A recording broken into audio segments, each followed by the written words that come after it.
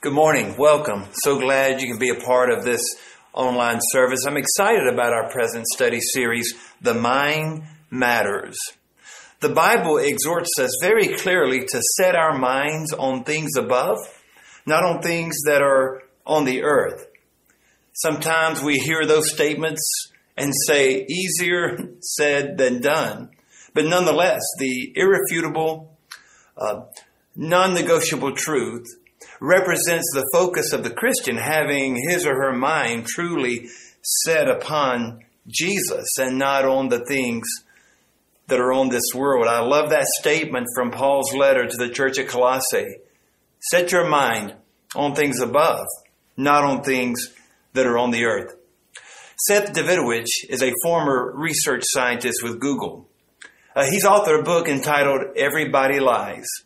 And inside this book, research is revealed from his analytic skills concerning a huge incongruency in our culture. He comments that the number of Google searches and the type of Google searches that his analytic skills has discovered does not match many of the larger surveys that have been nationally applied to our culture. In other words, what people say on surveys is totally contradictory to what we as a culture actually search on the internet. This points to a very clear piece of our human nature, and that is our thoughts. And where our thoughts are directed can never really be trusted. This is why God's Word said in Jeremiah chapter 17, verse 9, the heart, above all things, is deceitful and wicked. The idea of heart in the Hebrew language actually expresses the mind. And so we hear God's Word saying the mind, the will, the emotions, the true inner soul of a man left to itself can't be trusted. We say we believe or commit to one thing and our minds are directed elsewhere. And so we have this opportunity today to hear from God's Word on how to have the right mind. I'm not sure if your parents have ever asked you, are you in your right mind? And sometimes we actually are not in the right frame of mind because our thoughts are led to places and to responses that can become very dangerous and very destructive. The right mind, above all other considerations, is conclusively founded in the mind of Christ. Now, this is what I love about God's Word. We are told in 1 Corinthians chapter 2, verse 16, our focus text for the day, that we can have the mind of Christ. So let's begin this discussion here. The Bible actually asks some very clear and real questions. In Isaiah chapter 40, verse 13, the Bible has asked, who can direct the Spirit of the Lord and who can give him counsel? In Romans chapter 11, verse 34, the New Testament asks the same question as we've just heard from the Old Testament, as that verse in Romans asks, who can counsel the mind of our Lord? Here in 1 Corinthians chapter 2 and verse 16, we hear this verse reflected. It's as if the verse from the Old Testament, Isaiah chapter 40, verse 13, poses the question, who can actually know the mind of the Lord? Who can actually comprehend or fathom the depth of his mind and his wisdom, the breadth of his sovereignty? Who can capture this? Well, the rhetorical question deserves the strong implied answer, no one. No one can know the mind of the Lord to instruct him. But then look at the amazing conclusion of this one verse. But we have the mind of Christ. So today, we consider that the only way to have the right mind becomes expressed in this verse, to have the mind of Christ. We can have his mind. Now, this becomes such an overwhelming prospect because I assure you, there are times that my thoughts are nowhere close to what the mind of Christ becomes revealed like in the Scriptures. There are times when, and I'm sure you would agree, when our thoughts and our minds are not conditioned by what is right and pure and true, but conditioned by what is wrong and dark and impure, by the things of this world. So how is it, one may ask, that we could have the mind of Christ? Well, let's discover from God's Word how we can consider that our mind truly matters, our thoughts matter, and proven in this verse comes that truth. Our mind becomes so important. God has made this fact absolutely clear that you can have the mind of Christ. In fact, the emphasis of this verse proclaims that if your faith is in Jesus, if you have trusted Jesus, you do have the mind of Christ. The purpose of the question, who can instruct the Lord, reflects the implied answer we all need to hear. You have the mind of Christ. You can't comprehend God, nor would you dare instruct Him or counsel His Spirit, but you can have the mind of Christ. The revolutionary truth of Christianity is this: Christ died for us to live within us. Our lives are meant to be in union with Him so we can have His mind. We can have His perspective. We can see His plan and know His purpose. All believers possess this. The revolutionary truth of the Christian faith: Christ died for us through His Holy Spirit to live in us so that we can be in union with Him and have His mind, so that our minds are actually focused upon His purpose, His person, His plan, and His promises. We can have the mind of Christ. So I'd like to join you in looking deep into this one verse and this passage to discover two very necessary steps to take so that we might move closer to the mind of Christ. First, we need to become more fully aware of His mind. Second, we need to intentionally apply His mind into our lives. We need to resolve that we would do whatever it takes to make certain that our lives are conditioned by the mind of Christ. But first, we need to become more fully aware of His mind. And we can do this in three ways. When we look inside of this verse, 1 Corinthians 2:16, that reminds us we have the mind of Christ if we are in union with Him, if by faith we have a relationship with Him. And because of this, there are powerful truths that should already be settled in our lives and in our hearts. I'd like to give you three ways that we can better know and become more fully aware of the mind of Christ that should be, at this very moment, conditioning our minds as followers of Jesus. First, to have the mind of Christ indicates that we embrace God's plan in this world. Simply put, to have the mind of Christ indicates that we embrace God's plan in this world.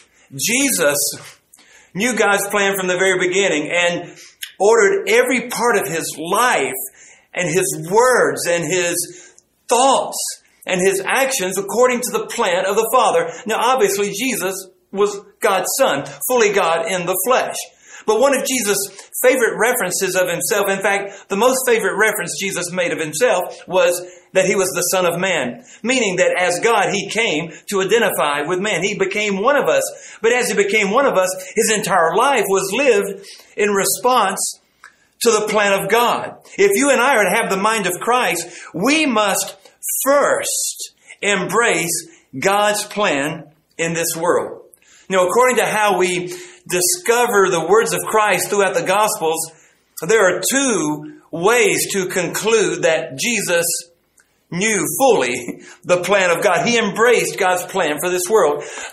Make certain that you do not forget God is creator and redeemer, meaning that He sent Jesus to redeem us. Biblical monotheism makes room for God to be both creator and redeemer. A monotheistic view means that we believe there's one God and there is only one God. But our one God created us and then sent Jesus to redeem us. He's creator and redeemer. And so when we look at this fullness of God's nature, we understand God's plan in this broken, sin-driven world. And so if we're to have the mind of Christ, we need to first embrace God's plan in this world, His plan for the brokenness of this world. And that plan can be seen twofold. First, I refer to John chapter 14, verse 13, when Jesus said, "Hey, ask of me what you will, and it will be done for you, so that the Father may be glorified in the Son." I love this verse, which gives us the first expression of God's plan in the world. God's plan in the world is to bring glory to Himself. And all throughout the life of Jesus, every word and motivation that our Savior made as Son of Man pointed all glory to the Father, to God. And so God's plan in this world is to bring glory to Himself, to magnify His name. This has been proven all throughout the Scriptures. God's purpose was to bring glory to His name during creation. That's proven in Psalm 19, verse 1. All of creation gives the glory of the Lord. God also desired His glory to be seen even when He created man. In Isaiah chapter 43, verse 7, we read, "Everyone who is called by my name is created for my glory." Even the redemption of a sinner points to the full glory of God. Psalm 25, verse 11, "For your name's sake, God, you have pardoned my guilt." All of God's acts point to His glory. In Ezekiel 20, verse 9, we read, "God, for your name's sake, and God, for your glory, you have acted for the sake of your name." But I love it in Psalm 106, verse 8.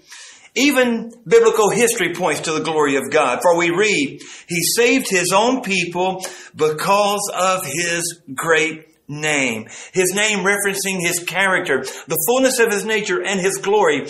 All throughout history, the incredible and resounding fact cried out, "All glory to the Father." And then Jesus mirrored this in His life when He said on that occasion, "Ask what you will, and it will be done for you," so that the Father is glorified. Not the Son, not the church, not man, but that God becomes glorified. And this was the heartbeat of the ministry and mission of Jesus in his over 3 years of ministry here on this earth. And so for us to have the mind of Christ is to first to embrace God's plan in the world. And the first part of God's plan is that God in this world is bringing glory to Himself. But here's the second piece of that plan. God's plan in the world is to restore man to Himself.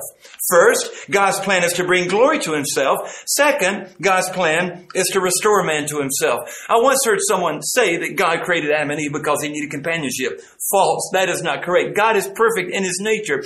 God created so that creation could glorify Him. But sin interrupted that relational creation connectedness. Sin broke that.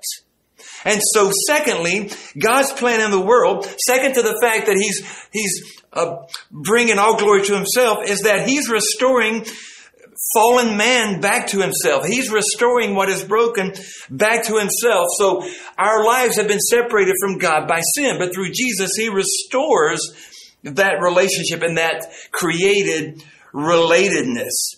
In Titus chapter 3, verse 5, the Scripture reads that we have been saved according to His great mercy.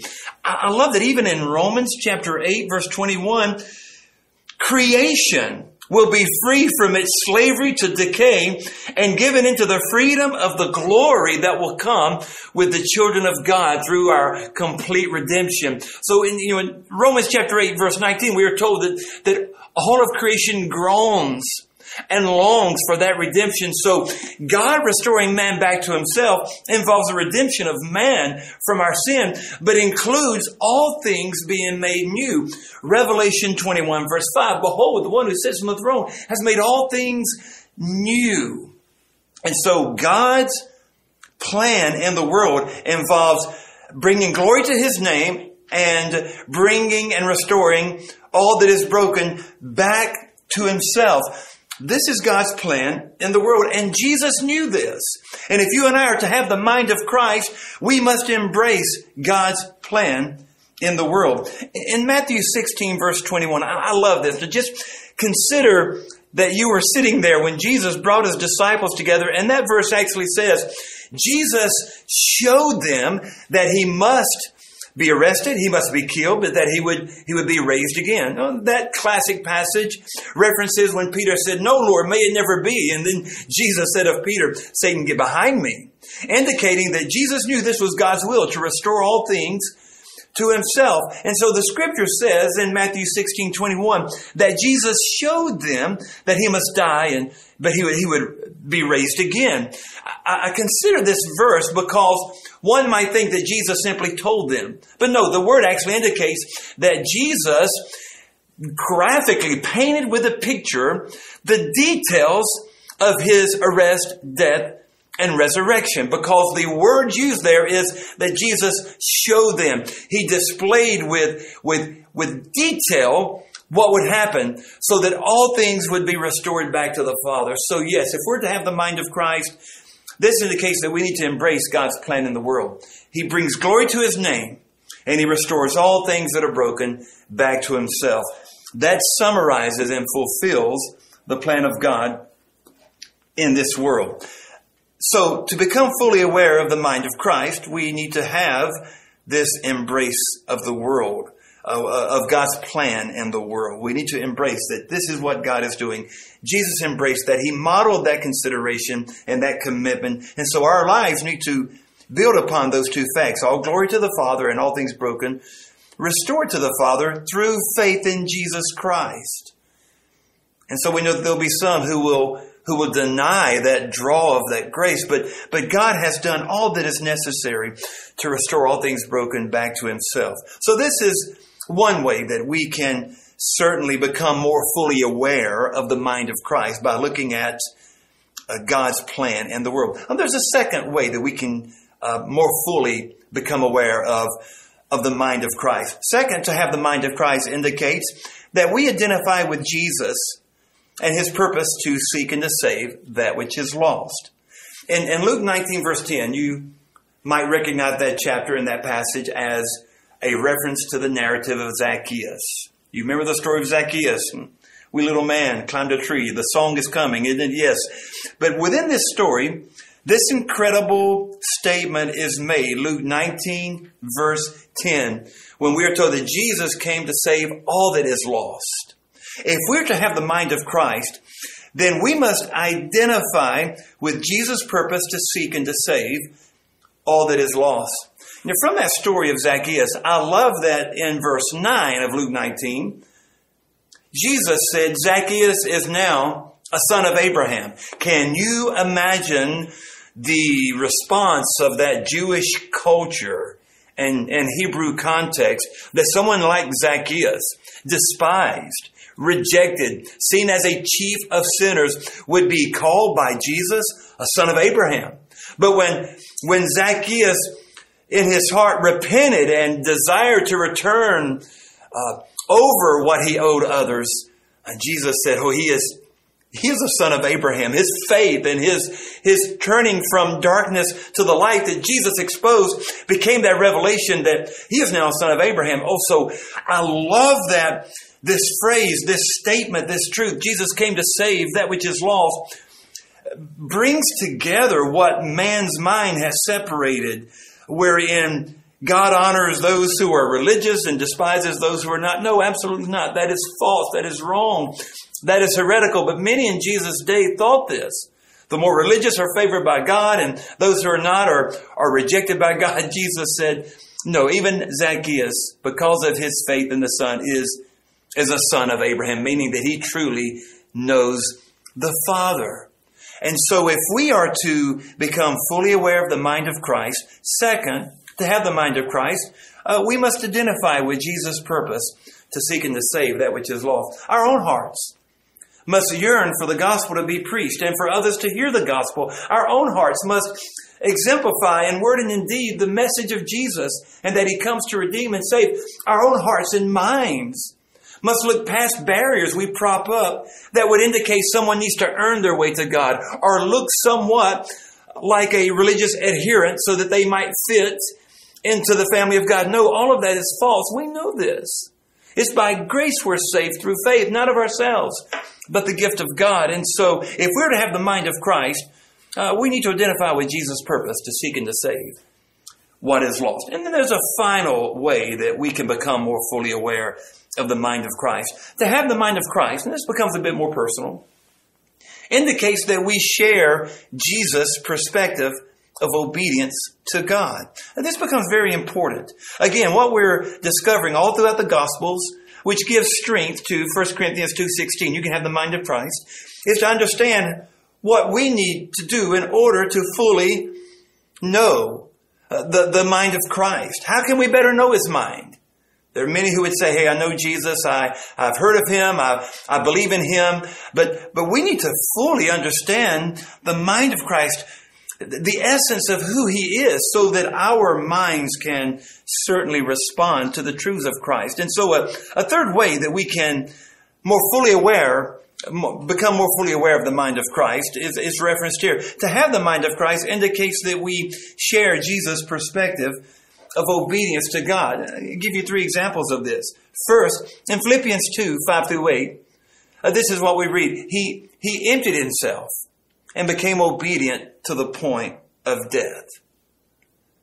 Jesus took on the form of a servant and was made in the likeness of man and became obedient. So first, how does Jesus mirror and demonstrate humility and obedience? He did this through the cross. If we're to share Jesus' perspective of obedience to the Father, we must consider how we approach God and others with humility and with obedience to the Father. So how do we share Jesus' perspective? First, in humility and obedience. As He emptied Himself to follow the will of the Father, so we must empty ourselves and humble ourselves before God and before others so that we might also follow the will of the Father. Second, there's some consideration given to His compassion. How was Jesus obedient to the Father, and how can we follow and identify with that perspective? All throughout the Gospels, obviously, we read of how Jesus in His own heart and in His own thoughts was moved to compassion. Matthew 9:36 is one example where Jesus saw the crowd and He saw them abused as sheep without a shepherd, and He was moved with compassion. Many of us have heard the transliteration of that word for compassion, meaning a deep, visceral stirring in the gut. And so Jesus mirrored perfectly compassion. If we're to have the mind of Christ, we must also resolve that same heart of compassion, not emulating out of some superficial activity, but truly having the mind of Christ by asking God to create within us this compassion for others, especially those who do not know the joy of following Jesus. And so how can we better be aware of the mind of Christ? By sharing in the perspective of obedience to God that Jesus gave us in His ministry. The first, humility and obedience. The second, compassion. But third, consider the prayerful and relational obedience to God. This again gives a fundamental picture of the mind of Christ, how Jesus lived and how Jesus ministered in His years on this earth. There was a relational, prayerful dependence upon the Father. Jesus often, as Luke 5:16 reminds us, removed Himself to private places. In fact, the scripture says that Jesus went to a private place, and the word could actually be described as lonely. Jesus went to a lonely place where there was no other influence except being in God's presence. And there He became utterly dependent upon the Father, and in prayer prostrated His heart before God. And this becomes an amazing example for how we must have the mind of Christ in our relational and prayerful dependence on God. So yes, we can have the mind of Christ when we share the perspectives Jesus had of His own obedience to the Father, humility and obedience, compassion, and then a prayerful and relational dependence upon God. Oh, I pray that you are sensing right now this incredible need to say, yes, I desire the mind of Christ, and I'm becoming more fully aware of His mind so that I can make the adjustments and so that I can certainly live in the right mind with the mind of Christ. And so we now move from that first observation, how can we more fully become aware of the mind of Christ, to the second observation, how we can intentionally apply his mind into our life. And for this, we return back to 1 Corinthians 2. And I just want to share with you high points of that chapter that lead up to verse 16, where we read, you can have the mind of Christ. If you were to look at this entire passage in detail, you would see in verses 4 through 6, one way in which we really need to intentionally apply his mind into our life. And that is truly through this picture of contrast. In 1 Corinthians 2, verses 4 through 6, we are told that we cannot lean upon persuasive words, man's wisdom. We can't even lean upon the wisdom of the rulers of this age. Now, the author here references the Apostle Paul. Many say he came into Corinth from Athens. He had been on the Areopagus hill speaking with the Stoics some days, maybe weeks before it. He came into Corinth and he had been saturated with the Stoicism and the wisdom of man. And I love that here Paul writes, I'm not coming to you with persuasive speech. I'm not coming to you with the wisdom of man. I'm not coming to you with the wisdom of the rulers of this age. Paul emphasizes that the mind of Christ that we are discovering at the end of this chapter actually stands in direct contrast to the persuasive words of man, the wisdom of man, and the influence of the rulers of this age.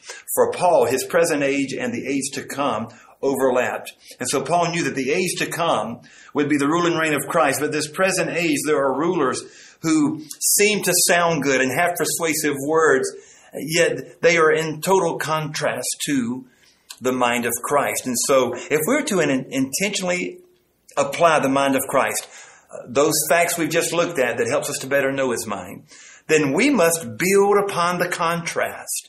We can't say, I have the mind of Christ and I'll follow the wisdom of man. I'll have the mind of Christ and when someone uses persuasive speech, I'll follow that as well. No. Paul said emphatically through the Holy Spirit, the pen of the apostle gave us this truth. We must build upon the contrast. The mind of Christ is in direct contrast, standing conversely to all the wisdom of man, persuasive words, and the influential reach of the rulers of this present age. Paul writes, no, it's not that. It's the mind of Christ. It's not the wisdom of man, persuasive words, or the rulers of this age. And so, may I encourage you, if you truly desire to have the mind of Christ and to embrace all of those facts that we've looked at earlier, build upon the contrast. Be aware that we do not need the wisdom of man. And some would make a concession and say, well, man is wise, so maybe there is some wisdom there for men that will benefit us.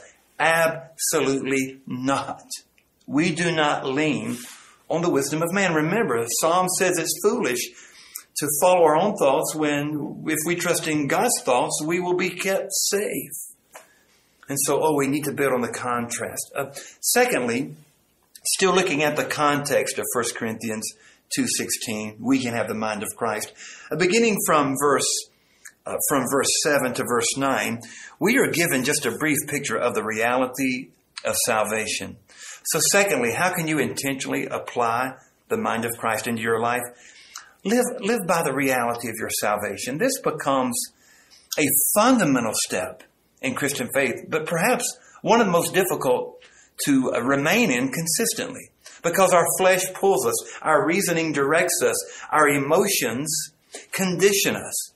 And yet if we would live from the reality of our salvation, understanding right here from the scripture, verse 7 through 10, Paul wrote of this understanding of our salvation. On the contrary, we don't listen to the wisdom of man, but on the contrary, Paul said, we speak God's hidden wisdom, his mystery, that was hidden in the ages in past, but has now been revealed through Jesus Christ. The mystery Paul references here becomes this beautiful expression of salvation that is for Jews and Greeks also through grace, not through the power of the law, but through grace can one be made right with God. The beautiful word in the scripture expresses salvation. And so Paul emphasized here, leading up to the truth that we can have the mind of Christ, that the reality of our salvation helps us to build on that contrast and to stay focused on what Jesus Christ has done. He has brought us to God. He has made us right. As we follow Him and lean upon Him and trust His Spirit within us, then certainly we can more accurately have the mind of Christ. And this certainly segues us to the final step we can take to intentionally apply the mind of Christ to our own lives through the Holy Spirit. Through the Holy Spirit. Listen to verses 10 through 14. I just want to read these verses over you this morning. Now God has revealed them to us, what He has accomplished through Christ. By the Spirit, for the Spirit teaches everything, even the deep things of God. Only through the Holy Spirit can we know the deep things of God. This is why Paul said we can have the mind of Christ. Because through the Holy Spirit, we can know facts of our salvation. We can recognize when statements are made that are false, that are of man's wisdom. And this happens because of the Holy Spirit within us, revealing to us the deep things of God. Verse 11, for who among men knows the concerns of man except the spirit of the man that is in him? In the same way, no one knows the concerns of God except the Spirit of God. Now we have not received the spirit of the world, but the Spirit who is from God, in order to know what has been freely given to us by God.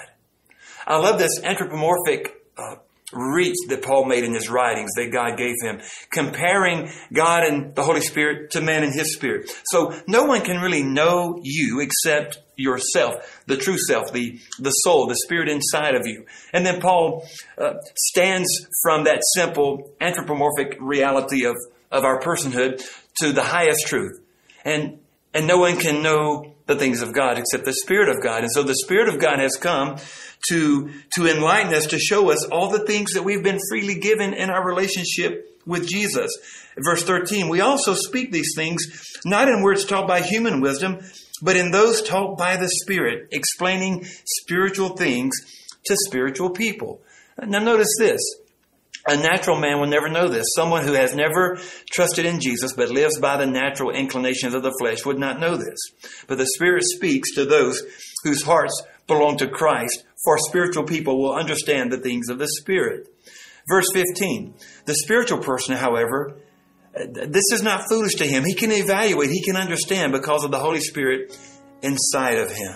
And then this concludes with the beautiful statement of verse 16. Who can really comprehend God, the Lord, that He would instruct him? But because of the Holy Spirit, because of our salvation, because that God has saved us from the wisdom of man and redeemed us to Himself and has given us His Holy Spirit, we can have the mind of Christ. And so today we have made these two observations. How can we more fully understand the mind of Christ? And then how can we intentionally apply His mind to our lives? I want to share this story with you that has been given by permission of the family. Dr. Warren Anderson actually told this story as the family gave him permission. Listen to this story.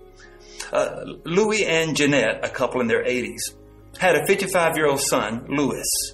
Their son had been severely mentally handicapped all of his life, and he was being cared for in a very fine institution. As Christian parents, Louis and Jeanette were concerned about their son's spiritual development, and they prayed for him often. But their son could only speak on occasional short phrases with just a few isolated words at a time. So there was no way to know if he understood anything about Jesus. About the time Louis was 50 years old, an amazing thing happened.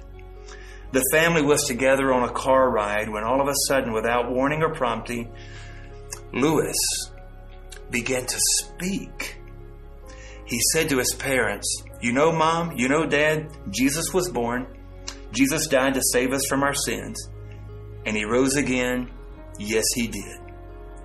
He had never spoken in complete sentences before, and he would never speak in complete sentences again.